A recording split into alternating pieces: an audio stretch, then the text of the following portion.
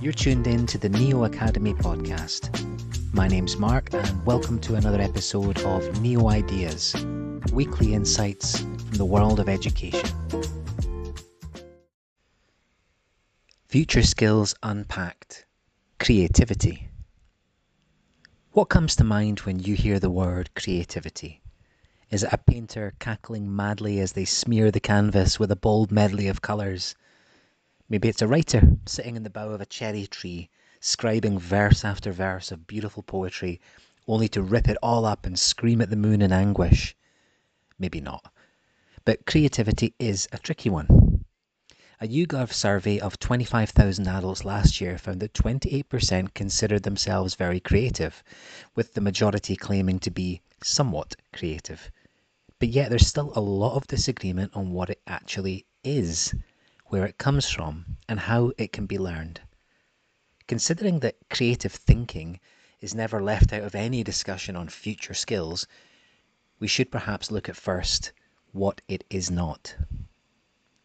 The right brain myth of creativity. The fact that we know for certain that traits such as creativity do not originate from a particular side of the brain has not stopped people from repeating it. I'm more of a left brain thinker, we say, and it goes unquestioned, just like a number of potentially dangerous neuromyths that still even find their place in education today.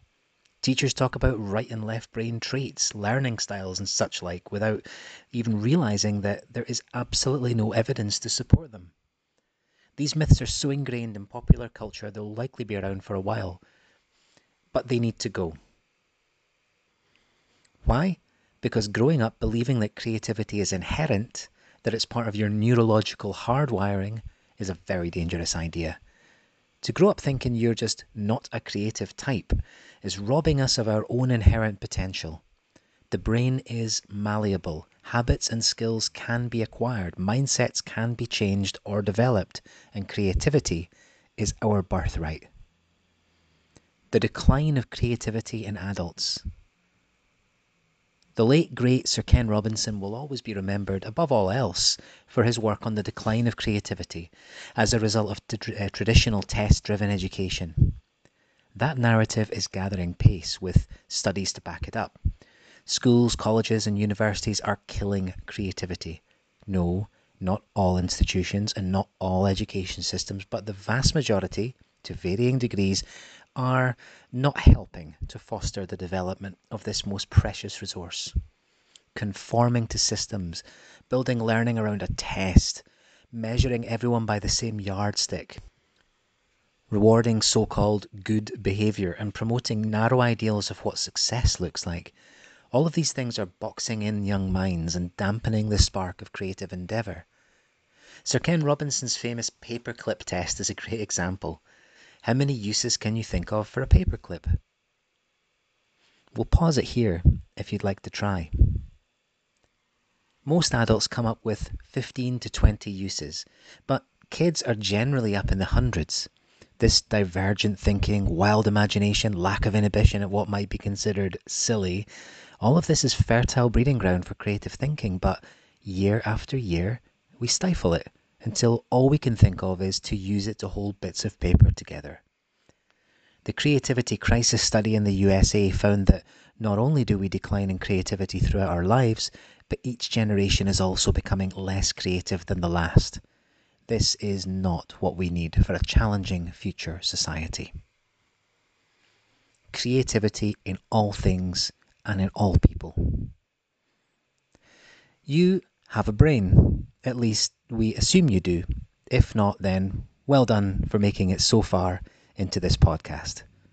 In your brain, there's absolutely everything you need to be creative. Basically, seeing something in a slightly different way, stepping back and connecting what you're doing with a process from something else, describing something in a way that somebody can understand, figuring out what to do in a difficult situation, decorating your home, making a joke. Creativity is everywhere and it's in all of us. The neurological process is fascinating, and something called our imagination network lights up when we switch from our executive functioning and start to explore new territory. This so-called outside-the-box thinking is when we start to explore our knowledge and experience in a different way. Imagine looking for something in your digital files and going through the folders by folders to find the stuff you need. One by one, you open, access, analyze, and continue. It's not that. The imagination network is searching by tags, finding all of the transversal non-standard connections between all these bits of information in folders that have never been stored together. You see new patterns, connections, overlaps, and ideas. It might come to nothing, but the process is fun. And the more you do it, the easier it gets. And that's the point. You have to do it. No one can do it for you. If our schools and colleges are not giving their learners the space to play, iterate, make mistakes, and laugh about them, as well as learn from them, then how can creativity flourish? A case study is not going to do it because you are not the protagonist and the successful outcomes are narrow. We need open-ended projects, creative control, learner-directed approaches. Where the learning is in the journey and not just the destination. Creativity will flourish in the reflection on that journey, in the sense of experimentation and the absence of rigidity and structure. You will not find it on page 12 of your textbook. Creativity for the future. Fundamentally, if we always do the same things, we'll get the same result. The climate is changing rapidly. So population displacement, food shortage, new ways of living and working will all require new ways of thinking. The unpredictability of the next 50 years means fluid thinking is a must. We simply cannot hit the wall every time an apparently unsolvable problem arises. We must endure. Developing creativity means developing confidence and agency. It means reducing anxiety because we've got more of a sense of control over our lives and we know we have the ability to face and solve problems. Creativity links the head and the heart and means we're in touch with our own emotions and rational thinking processes alike, so the solution we create is holistic. Teachers report that creativity in the classroom helps learners feel more of a sense of pride and accomplishment. And because creativity is bringing head and heart together, it reinforces our positive self-image in a more robust and enduring way. In summary, it's awesome. So how can we tap into our own creativity? Whether you're in the classroom or out in the world already, there are opportunities everywhere to foster creativity. Educators need to provide space for meaningful, learner-directed projects and activities that have multiple possibilities and pathways and are not aimed at predetermined, so-called correct answers or outcomes. These spaces must be inclusive and allow learners to work at their pace in their way and to feel supported.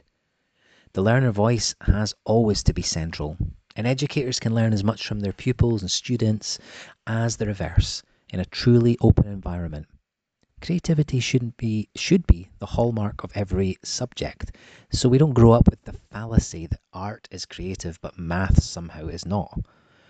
For those of us with high school and college in the rear view mirror, sorry, but it's game over for you. Just kidding.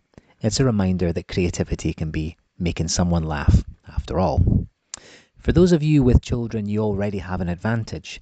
Accompanying your children in play, games, and the strange and beautiful quests they come up with at random on a rainy Tuesday afternoon, all of this is a license to explore your own creative resources. It can be even simpler than that, just by switching things up. Take a different route home. Learn to cook something new. Do something that's just slightly out of the ordinary, out of your routine, out of your comfort zone. Speak to someone you don't know very well at work. Move beyond the small talk phase to share a story or two. Reflect on things you've done that were creative, maybe that same day, such as when you raised a point in a meeting that nobody had thought of, or even just sat down with a colleague and made them feel better about something. To dig further back, you'll be pleasantly surprised at the huge amount of rich life experiences that are bursting at the seams with creativity if you begin to explore your past stories through creative journaling. Why not try Daily Om's A Year of Journaling to uncover the authentic self, which you'll find online. Creativity is in all of us. It's not in part of the brain that some of us have and others do not. It's not just found in art and literature, but in hairdressing, finance and plumbing. We're all amazingly creative as kids, but the world tends to squeeze it out as many of us grow. That's not your fault, and it does not mean you've lost it. It was and is always there, popping up in your life perhaps without you noticing. But now it's time to consciously reconnect. The world needs creativity, and so do you.